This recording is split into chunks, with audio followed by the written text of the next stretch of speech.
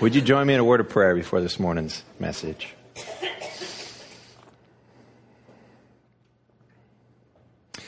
Heavenly Father, may the words of my mouth and the meditations of our hearts be acceptable in your sight. In Jesus' name we pray. Amen.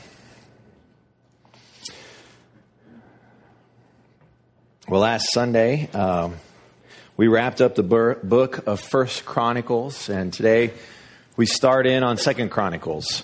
In the Hebrew Bible and the original audience, it was one book. And I don't know why we broke it into two, but we did. And so we're going to continue in this vein of looking at Chronicles. We'll actually go through August, looking through 2 Chronicles.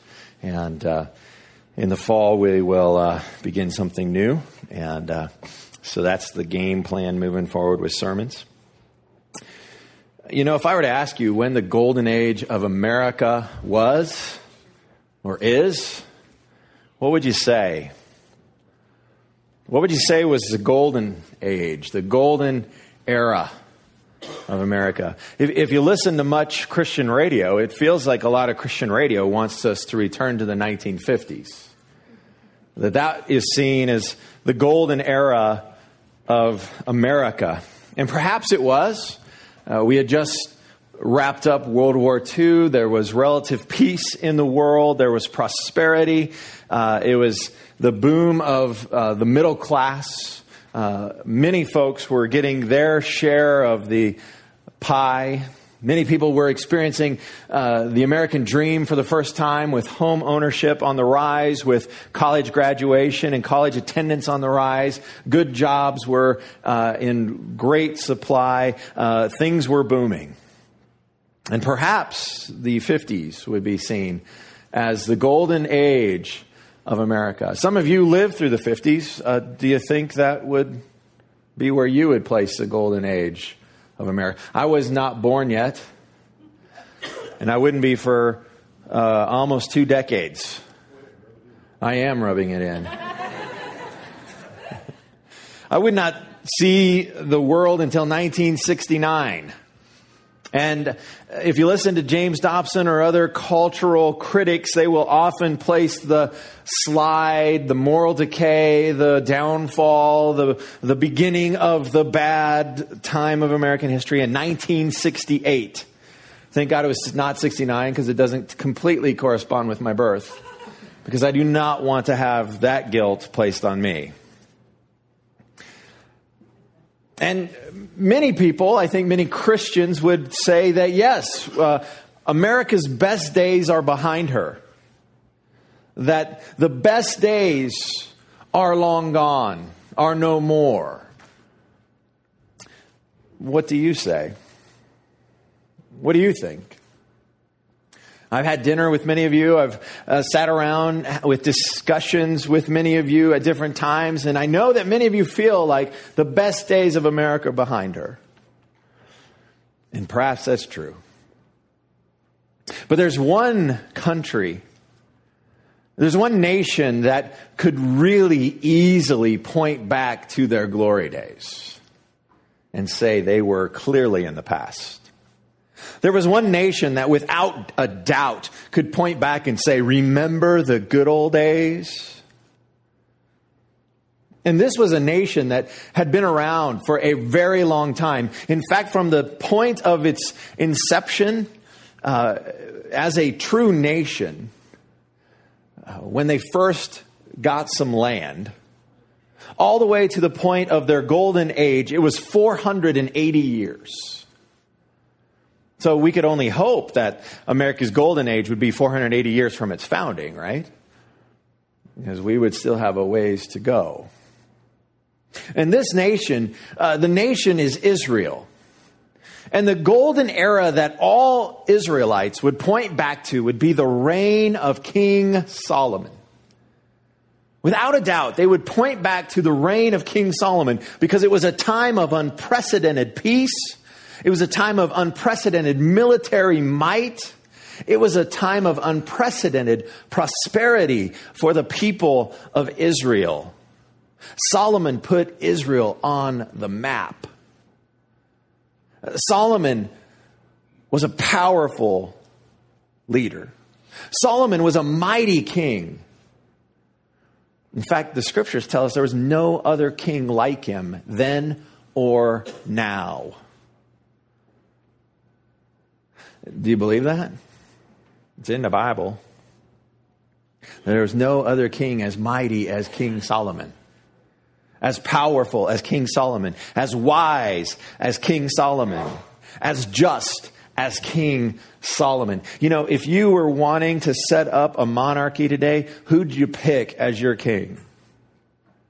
If you were to pick a king out of all of history, which one would you choose? You'd be wise to pick King Solomon.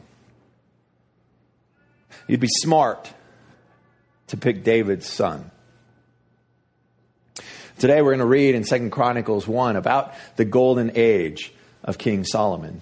And one thing that we have seen in the past as we've looked through the book of Chronicles is that the chronicler regularly edits what he's writing. Now, some people freak out when they think the Bible's edited, and you don't need to freak out. It is edited because it is written to the folks who are returning from exile from Babylon. He was writing to people who have seen the glory. Actually, these folks were not alive, kind of like me, when the glory days, the good old days, were happening. They're long gone. They've been prisoners. Their grandparents were drug off into captivity in Babylon. Their parents have lived in captivity their entire lifetime. They haven't even seen Jerusalem. They've never seen Solomon's temple. They don't even have photos. Nobody ever put it on Facebook for them. There's no video evidence. They've just heard stories. They've just read descriptions. They didn't even have it, Leave It to Beaver reruns to help them remember the good old days. And now they show back up in Jerusalem. And you're writing to them, and you're trying to encourage them, and you're trying to instill some national pride in them. You're trying to help these slaves remember who they are. You're trying to help these people want, crave, desire, bring back the good old days. How would you do it? I think we struggle in our own culture with trying to help younger generations recapture or reclaim or desire the good old days. And how would you go about that? What narrative would you tell? What stories would you invoke? How would you go about writing that story? And the chronicler, one of the ways he tells the story is he leaves out negativity. He leaves out the bad parts. So like when I listened to James Dobson on Focus on the Family when I was a kid, he left out the bad parts of the 50s. He didn't talk about race riots. He didn't talk about segregation in the schools. He didn't talk about the racial tensions in our country. He talked about the good old days. It was an edited version of the golden era. And this is what the chronicler is doing. He is writing an edited version in order to help the people go, yeah, those were the good old days. I mean, yeah, there was a dark underbelly to the good old days, but they were the good old days. The dark underbelly that is not told here, but the chronicler is not trying to pull the wool over your eyes because he regularly says you can read all about it in the book of Kings. You can read about this in Samuel. You can read about it elsewhere. This is the story I want to tell. And this is the way I want to tell it. He's not trying to pull the wool over your eyes. He's trying to tell you that there was a clear succession from David to Solomon. And he leaves out the story that's found in 1 Kings 1, where Adonijah tries to usurp and take the throne away. And civil war erupts for a brief time in Israel. And Solomon and his armies have to kill some of David's own household. He leaves out some of the ugly. And it feels like, wow, it just goes from David to Solomon and everything's peaceful. And the reason he does that is because he wants to invoke the golden era. He doesn't want to get you all bogged down in, there was some bad stuff. And how do we figure that stuff out? He wants you to just understand that Solomon was God's guy. And so we read in 2 Chronicles chapter 1. Solomon, son of David, established himself firmly over his kingdom. For the Lord his God was with him and made him exceedingly great. There's the grace already in this passage. Who made Solomon great? God. Who was working behind the scenes? Who does the chronicler want you to understand is establishing Solomon as king? God. Then Solomon spoke to all Israel. And that's a phrase that we saw again and again and again with David. Because the chronicler wants you to understand that when you come back from exile, you will probably have disunity. You'll probably have disagreements as who to follow and who to listen to and how to get the job done and why to do it. And the chronicler is regularly saying, all of Israel was united behind David. All of Israel was united behind Solomon. If you want to get something done, it's going to take all y'all. Then Solomon spoke to all Israel, to the commanders of thousands, commanders of hundreds, to the judges, and to all the leaders in Israel, the heads of families.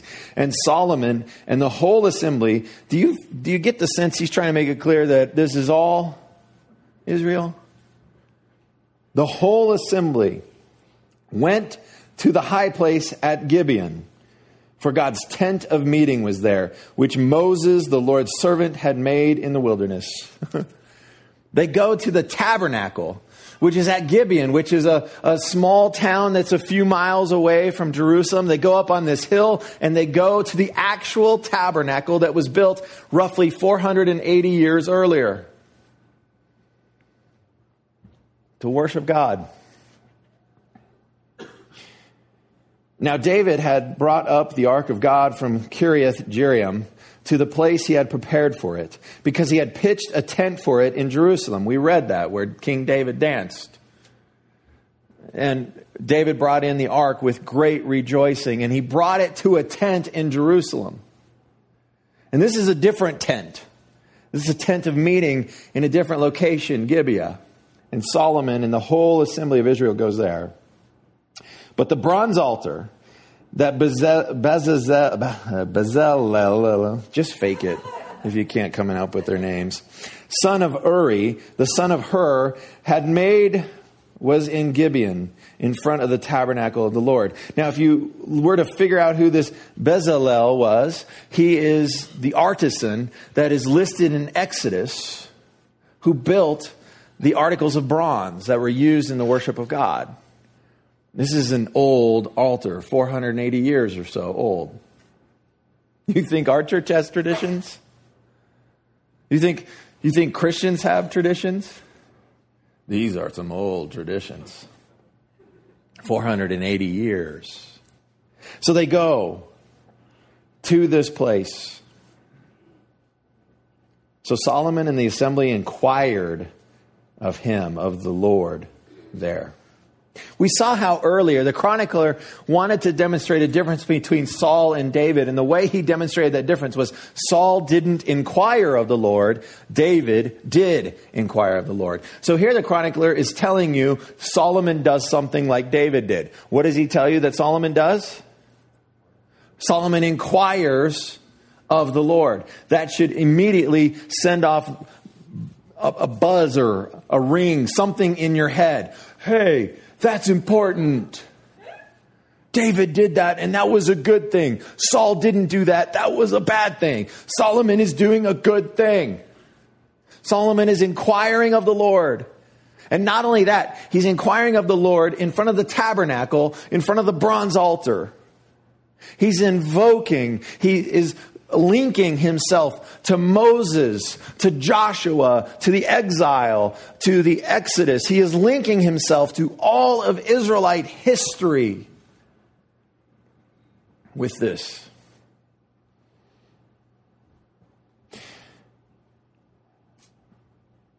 Solomon went up to the bronze altar before the Lord in the tent of meeting and offered 1,000 burnt offerings on it. I wonder how long that took.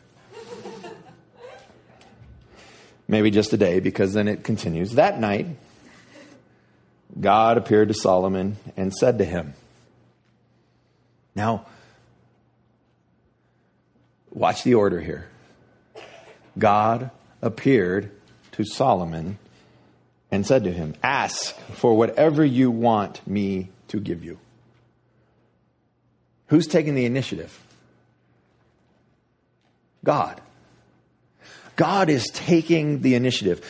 Why is he taking the initiative?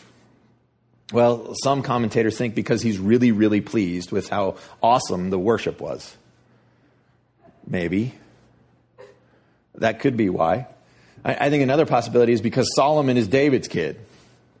And Solomon is the one that that God wants to reign. And God is solidifying Solomon's rule and reign. And he is legitimizing Solomon by appearing to him, just like did his father David. And he's appearing to him and he's asking him, what do you want?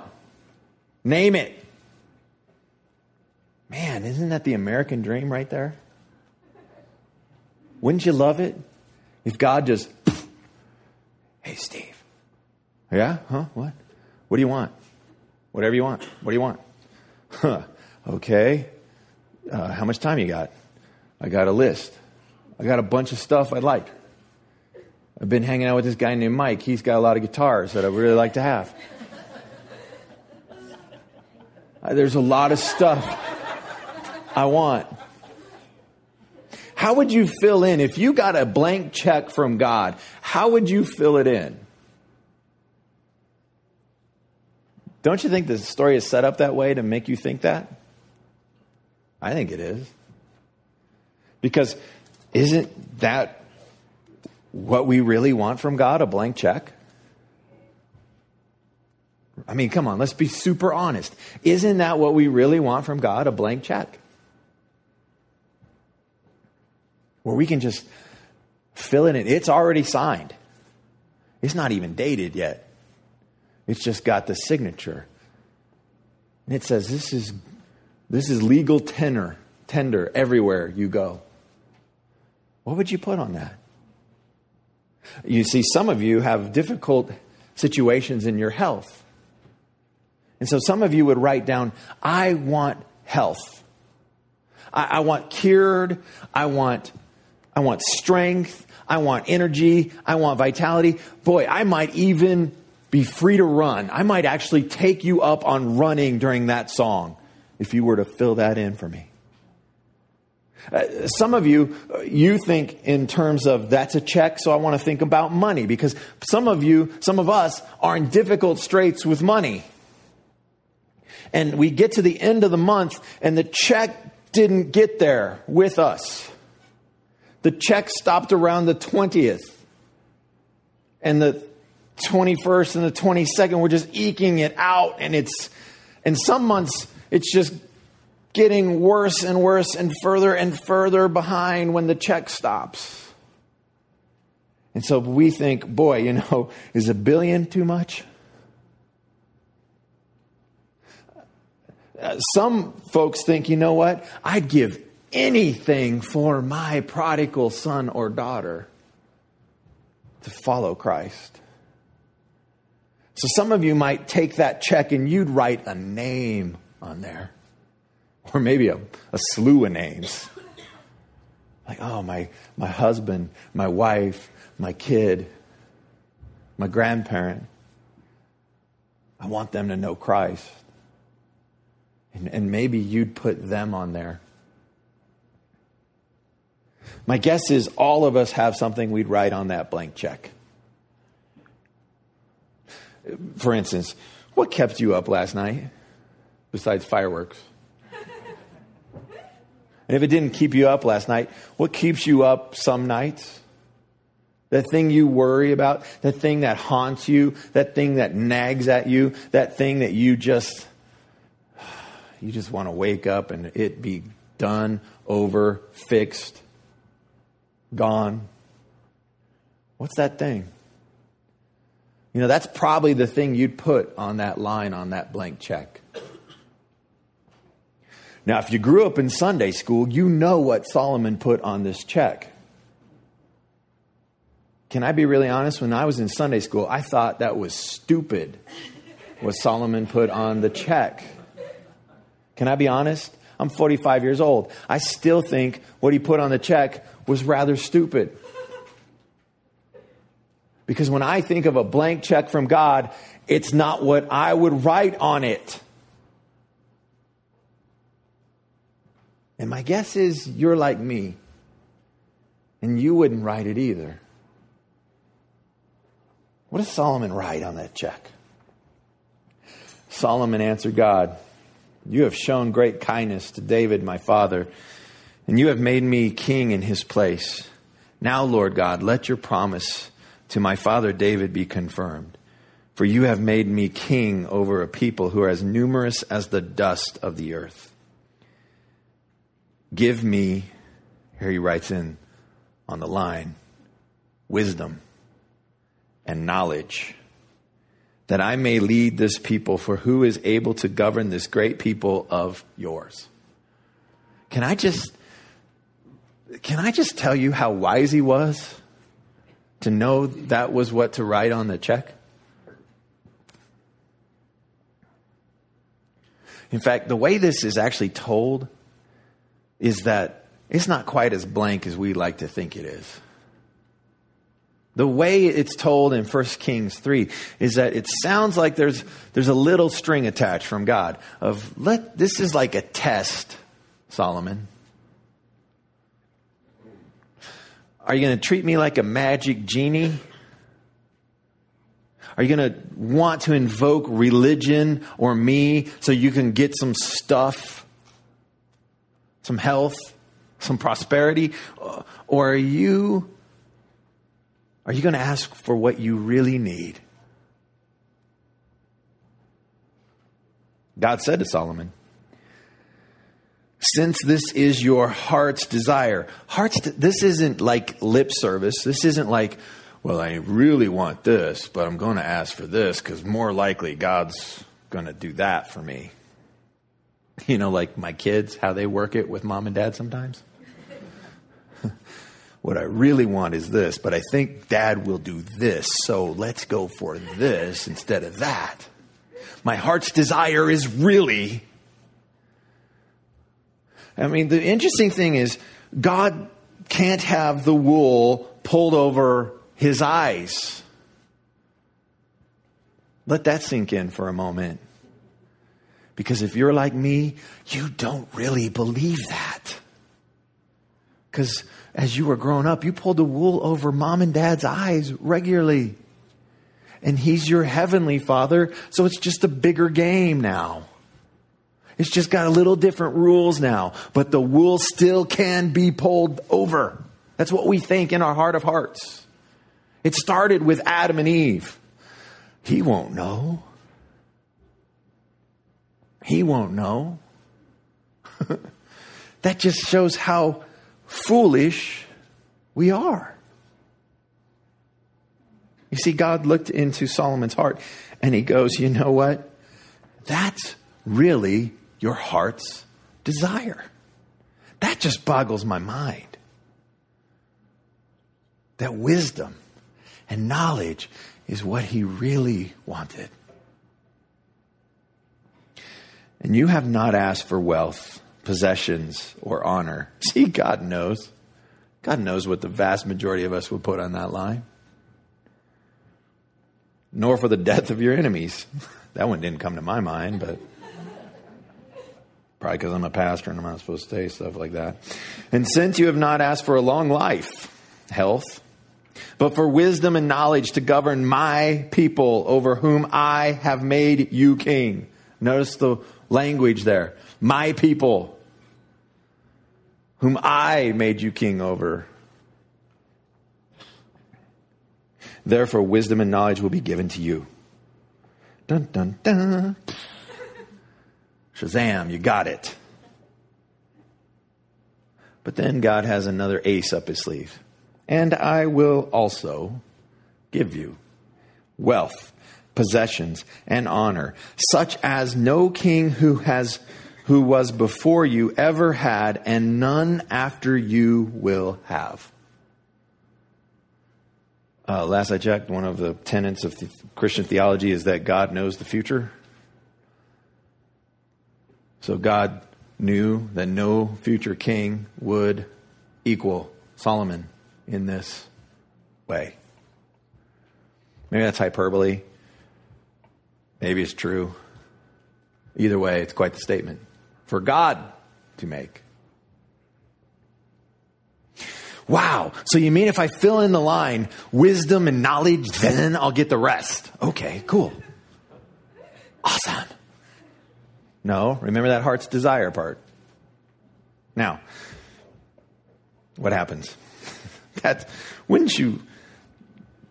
I still want this to happen to me somehow. Right? Don't you want this to happen to you? God show up, boom. What do you want? Then Solomon went to Jerusalem from the high place at Gibeon, from before the tent of meeting, and he reigned over Israel. Now, this chronicler wants to let you know, as a result of this prayer, what happened. So he gives you a quick summary of Solomon's reign.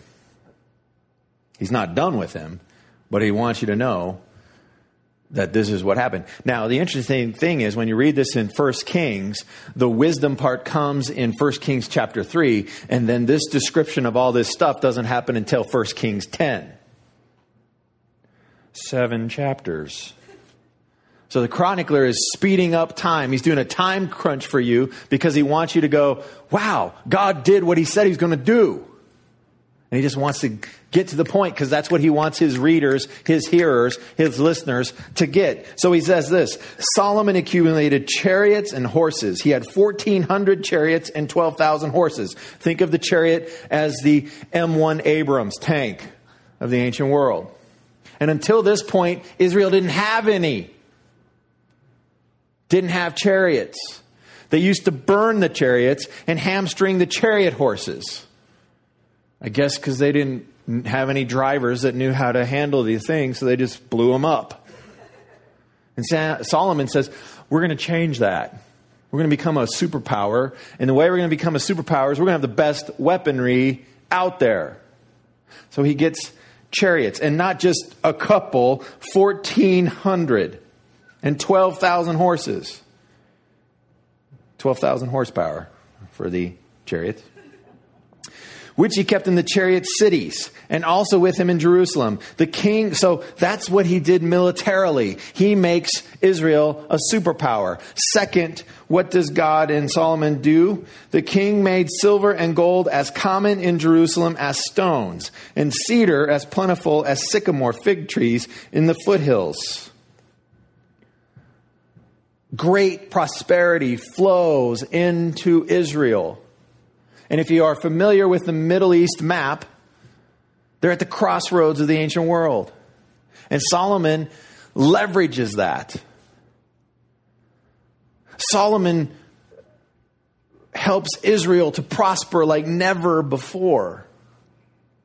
And one of the ways he does this is the next verses, international trade. It says this, let's go back. Solomon's horses were imported from Egypt and from Q, the royal merchants purchased them from Q at the current price. They imported a chariot from Egypt for 600 shekels of silver and a horse for 150. They also exported them to all the kings of the Hittites and of the Arameans. Solomon becomes an arms dealer. He takes advantage of his place in the geography, and he starts to sell horses from the Egyptians to their enemies over here and vice versa. And he's prospering, and all of Israel with him. Why? Because Solomon asked for wisdom on the blank check. Why did the chronicler write this to his audience? To the exiles who were returning to find Jerusalem in shambles, to find their villages destroyed, to find some of their cropland had been sown with salt so they could not farm it. Why did he share this with the exiles when they show back up? My guess is because they wanted to go back to the golden days. And my guess is that some thought the way to get back there is through religion. The way to get back there is to use religion so that God will set us back up with all the good stuff that we want. Do you think we do this today? Turn on Christian radio for 10, 15 minutes. Do you think we do this today? Do you think that some folks want to use Christianity, use God? I don't think we start out that way, but I think it can quickly become that. We start to use God, we start to use religion, we start to use Christianity so that we can have the American dream and Jesus too. We start to think, I deserve, this is mine, I want. And the way to get it is through God. You know, if we can just get America to pray and humble herself, then God will hear us from heaven and he will heal our land. Oh, wait. That's in the book of 2 Chronicles. I guess we'll have to talk about that in a few weeks. Is that really what God wants to do? Is set you up with a sweet ride and a nice house and cush retirement? That's what he's around for? Is that really why God exists? Is that really his purpose for being? Is to help you? Just FYI, if that's his purpose for being, he's doing a horrible job for the vast majority of humans on planet Earth today. Terrible job. As we've sat here in church, thousands of children have died from starvation. If that's God's job, to make sure that at the end of the day, everybody had a good day, he is horrible at that. Miserable. Failing. With flying colors. Almost like he's not trying. So I ask you again, is that God's purpose? Is that why he exists? So that you can be comfortable. So that America can be great. So that you can have your cake and eat it too. Is that really why he exists? This book regularly screams the contrary. This book regularly says, I know that's in your heart. I know that's what you want. But no, that ain't why I'm here. You see really what's going on. And it's the same thing that's going on in 2 Chronicles chapter 1. You didn't see it there, but it's there. There's a battle for kingship in your life. There's a battle for who's king.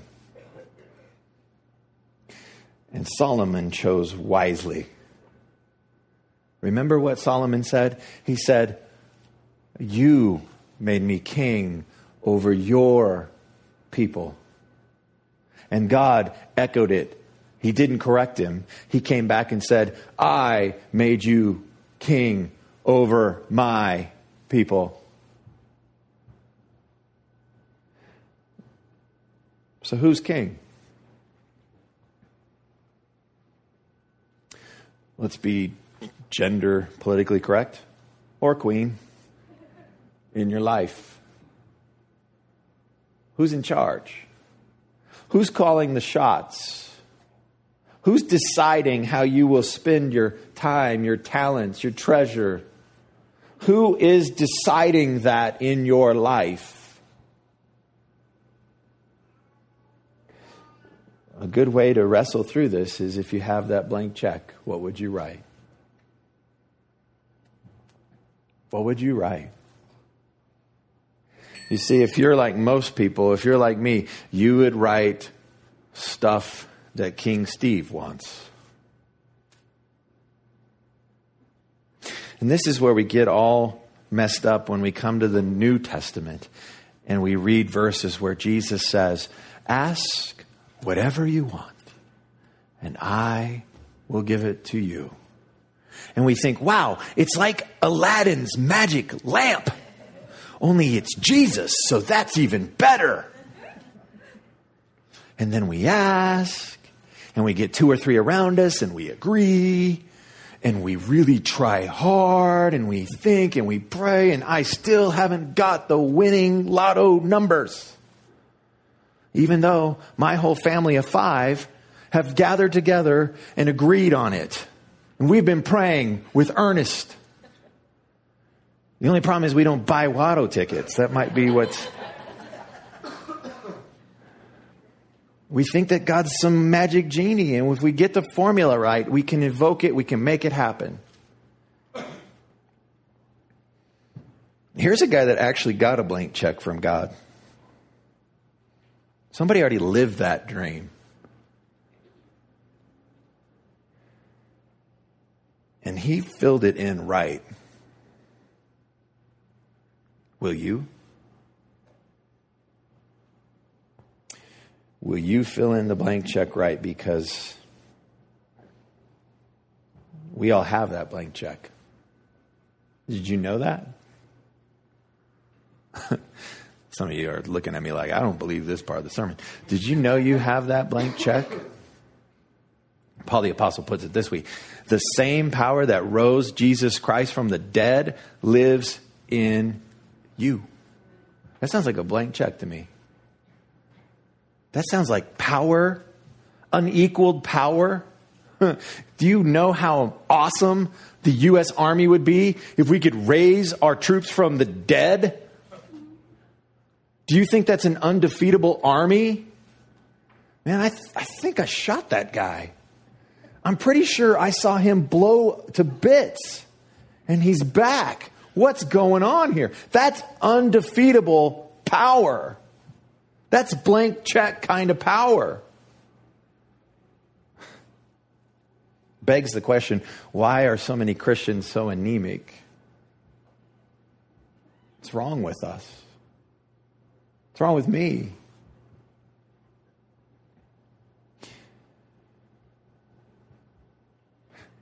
Here's what's wrong. Because the wrong king is on the throne.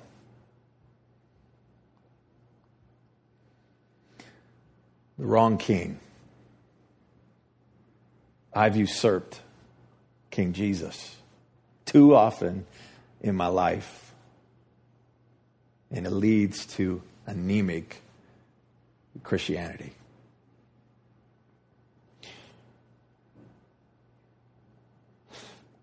Father, would you help us to fill in this blank check the right way? Would you help us to understand that you are king of this universe? Everything that exists. It's all yours. And for whatever reason, for a brief moment in human history, you have chosen to give us life. And then, for whatever reason, you have given us a choice as how to live it. May we choose you. May we choose you to be king. May we, as your people, the church, start walking in the power of the Holy Spirit. May golden days be ahead for your church in America. Holy Spirit, make it so. And now may the Lord bless you and keep you. May the Lord make his face shine upon you and be gracious to you. May the Lord turn his face towards you and give you peace. May we follow King Jesus, no matter where that might lead, even if it's death on a cross. Amen.